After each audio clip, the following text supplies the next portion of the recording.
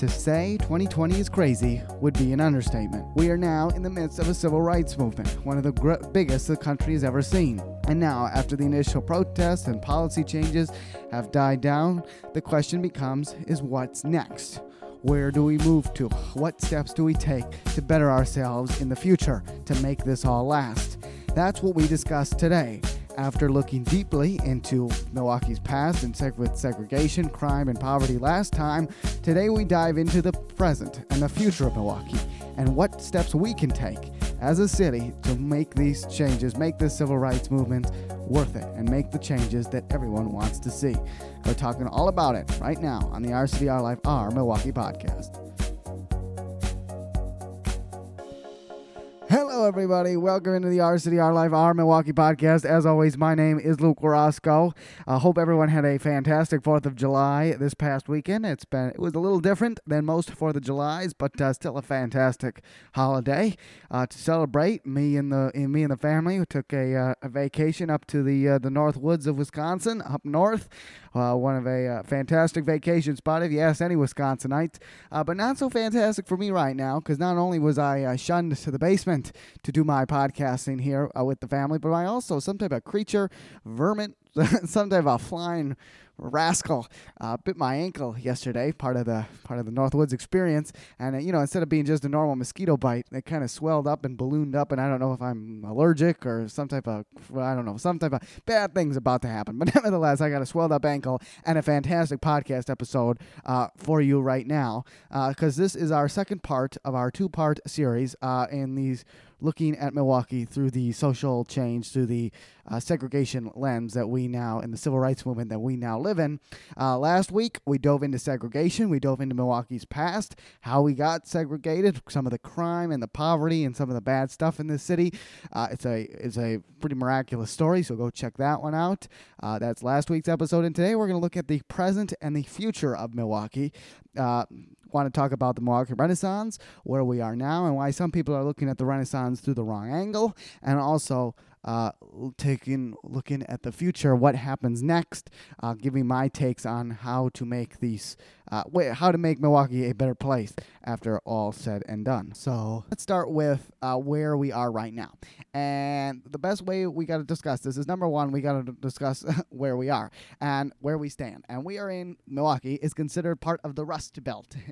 That is the Midwest, encompasses Midwest former industrial hubs, and the name is revolved around that those cities' glory days are drying up, that these cities struggle with crime, with poverty, with segregation, with gun violence, and as we talked about, all those cities face the same problems Milwaukee faced, the ones that we talked about last week's episode. Now, the Milwaukee Renaissance is something that gets taken in all different ways.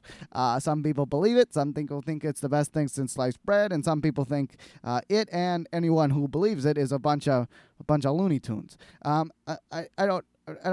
think people are not seeing the full picture. I think there's a deeper message that's what I'm trying to point out here. But the thing was kind of coined by Tom Barrett. He is just as much disliked as the Renaissance and his hop, but nevertheless, he gets elected to 5 consecutive terms, so I don't understand that, but nevertheless, and the Renaissance focuses on the downtown areas, the hop, its tourism development, the Bucks new arena, the Deer District, all sorts of good stuff. And Tom Barrett keeps pushing it, and development keeps happening. So it appears to be working. People seem to be believing it because he, once again, keeps getting elected. So the Renaissance is where I want to start because it is an interesting talking point into where Milwaukee is currently. Milwaukee was in a bad place in 1970 onward. Just like all Midwestern industrial powerhouses, they lost their socioeconomic identity. And obviously a lot of bad things happen because of that. As we talked about last week, these bad things run deep. They're not an easy fix. And this is where people take the pessimistic side of things. They say these problems aren't fixed. We still have crime. We still have poverty. We still have segregation. So the Renaissance hasn't done diddly squat, and Tom Barrett's the biggest fool in the history of politics. Now, I say, hold up, wait a second. Now, I think of myself as a positive person, so I'm going to take the pro-Milwaukee side of the argument and point out some things that I think people are missing. Number one, poverty, homicides, unemployment rates have all gone in the right direction in the last couple of years. All-time all-time low unemployment rate. We were down 33% in homicides in 2015, a couple months ago. And so moral of the story is, yes, the Renaissance movement does, in fact, help everyone in the city. It focuses a lot on that development, but there's also some trickling effects in other parts. Again, we're moving past kind of that downfall period from 1970 to right around 2000. Secondly, we got to understand that tourism drives this country, and it's a simple fact that Midwestern cities do not have a brand. Brands are made off of tourism. You live in a fraction of the number of cities that you have visited, meaning that I've lived in 3 cities, but I visited X amount of cities. I mean, think about it. How many cities have you lived in versus how many cities have you visited? How many cities have you been a tourist in? And that is where brands are developed. That is where national brands are developed because tourism drives this country. Tourism is important. It also has good impacts on the residents of the city. Tourism is development. Tourism is good things. And this is where I feel a lot about Milwaukeeans have taken the negative side of the story when it comes to their city. Not all, but some. Because Milwaukee doesn't have a brand. Milwaukee is underrated, for a lack of a better term.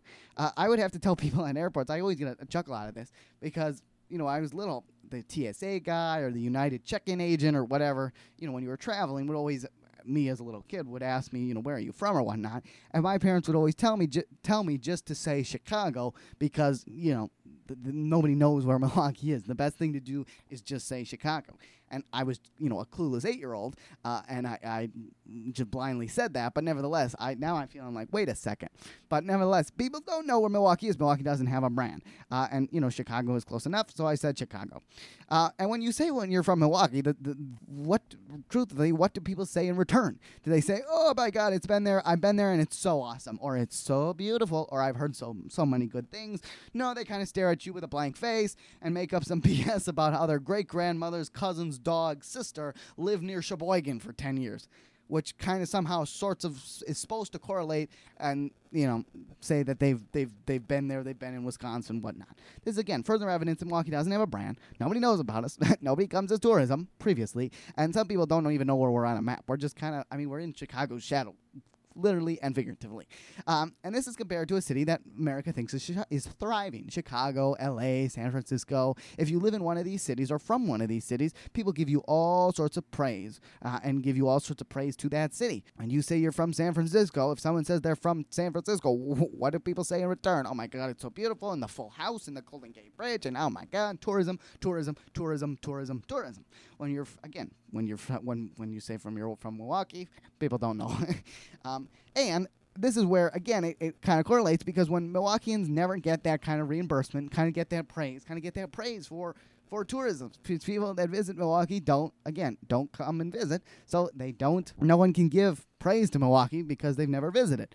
And again, the local media, which is nothing against them, has to encompass everything. So they encompass just as much as the bad as the good. So the segregated city America gets thrown around like stinking sand on Bradford Beach, at least locally. Now, nationally, I don't know what people think about that. Again, I don't think people have a clue because they don't even have a clue where we are on a map, so I don't think so. But nevertheless, that's what they do. San Francisco, Chicago, LA has all sorts of crime. They have all sorts of bad things, just like Milwaukee. But because you are a tourist, because there is a tourist, tourists don't see those bad areas. I mean, should we talk about the homeless population in San Francisco or the fact that 18 people were murdered in one day in Chicago? Seriously? And I know what you're going to say. Oh, that happens in Milwaukee all day. No, it doesn't. No, it doesn't. No, it doesn't. I mean, we consider that literally a terrorist attack.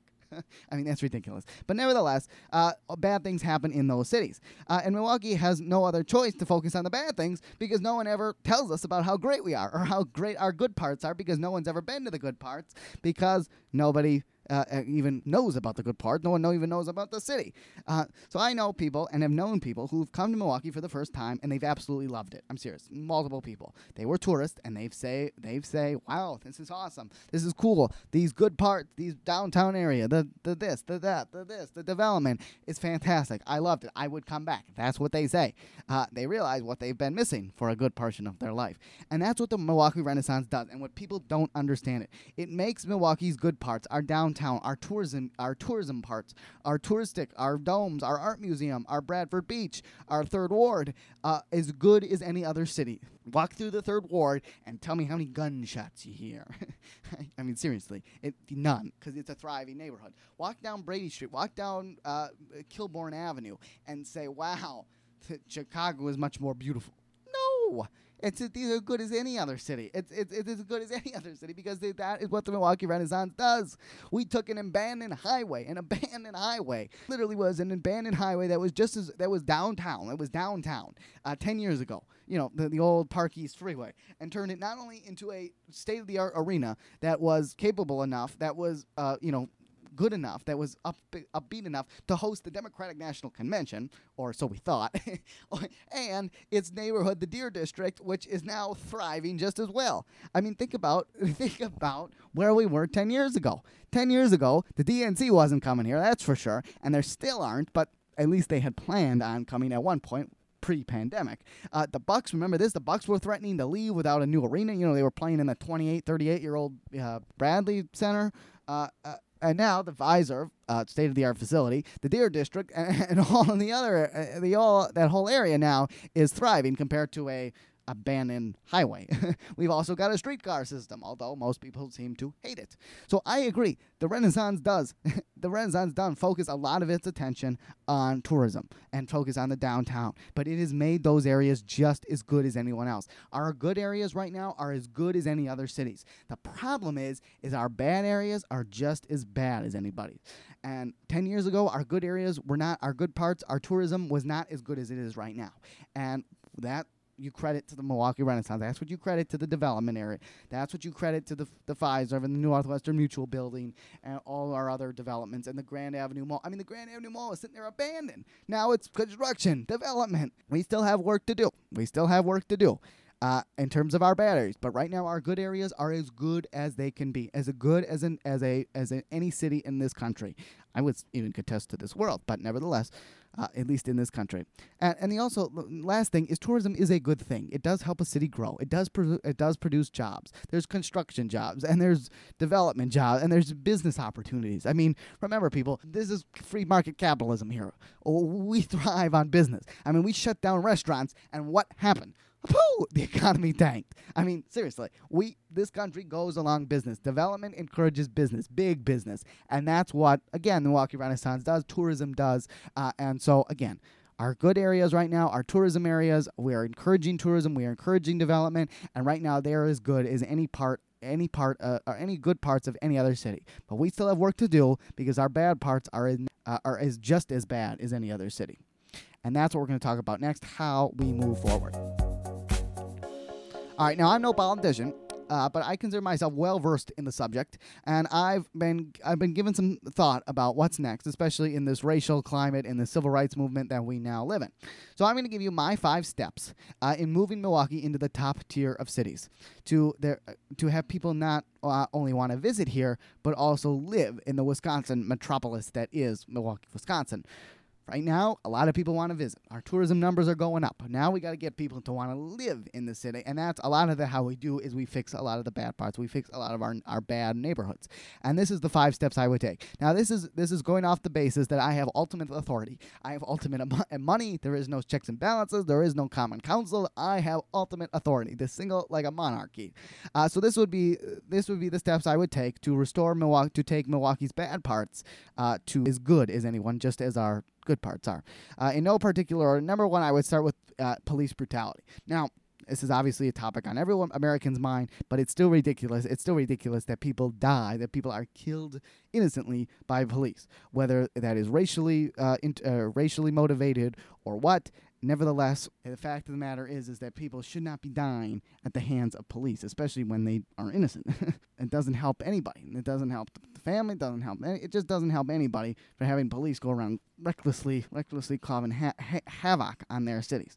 Number 2, I would rework the budget. Now, a lot of this is the whole defund the police, and again, this gets misconstrued, and people now think that we want to abolish the police. Now, there are some people, but a lot of people, me included, we're kind of off the whole, or not off, but just kind of 50-50 on the whole defund the police. It doesn't really matter, to now 100% defund the police, because this is what I would say. We got to create a good a good sum of money, whether it's through the county, whether it's through taking rid of cutting the police budget, whether it's cutting, the mayor, the common council salary, anyone else, a city that could take a good portion of money, a good couple tens of millions of dollars, and have that ready for our next step, which would be pull an FDR.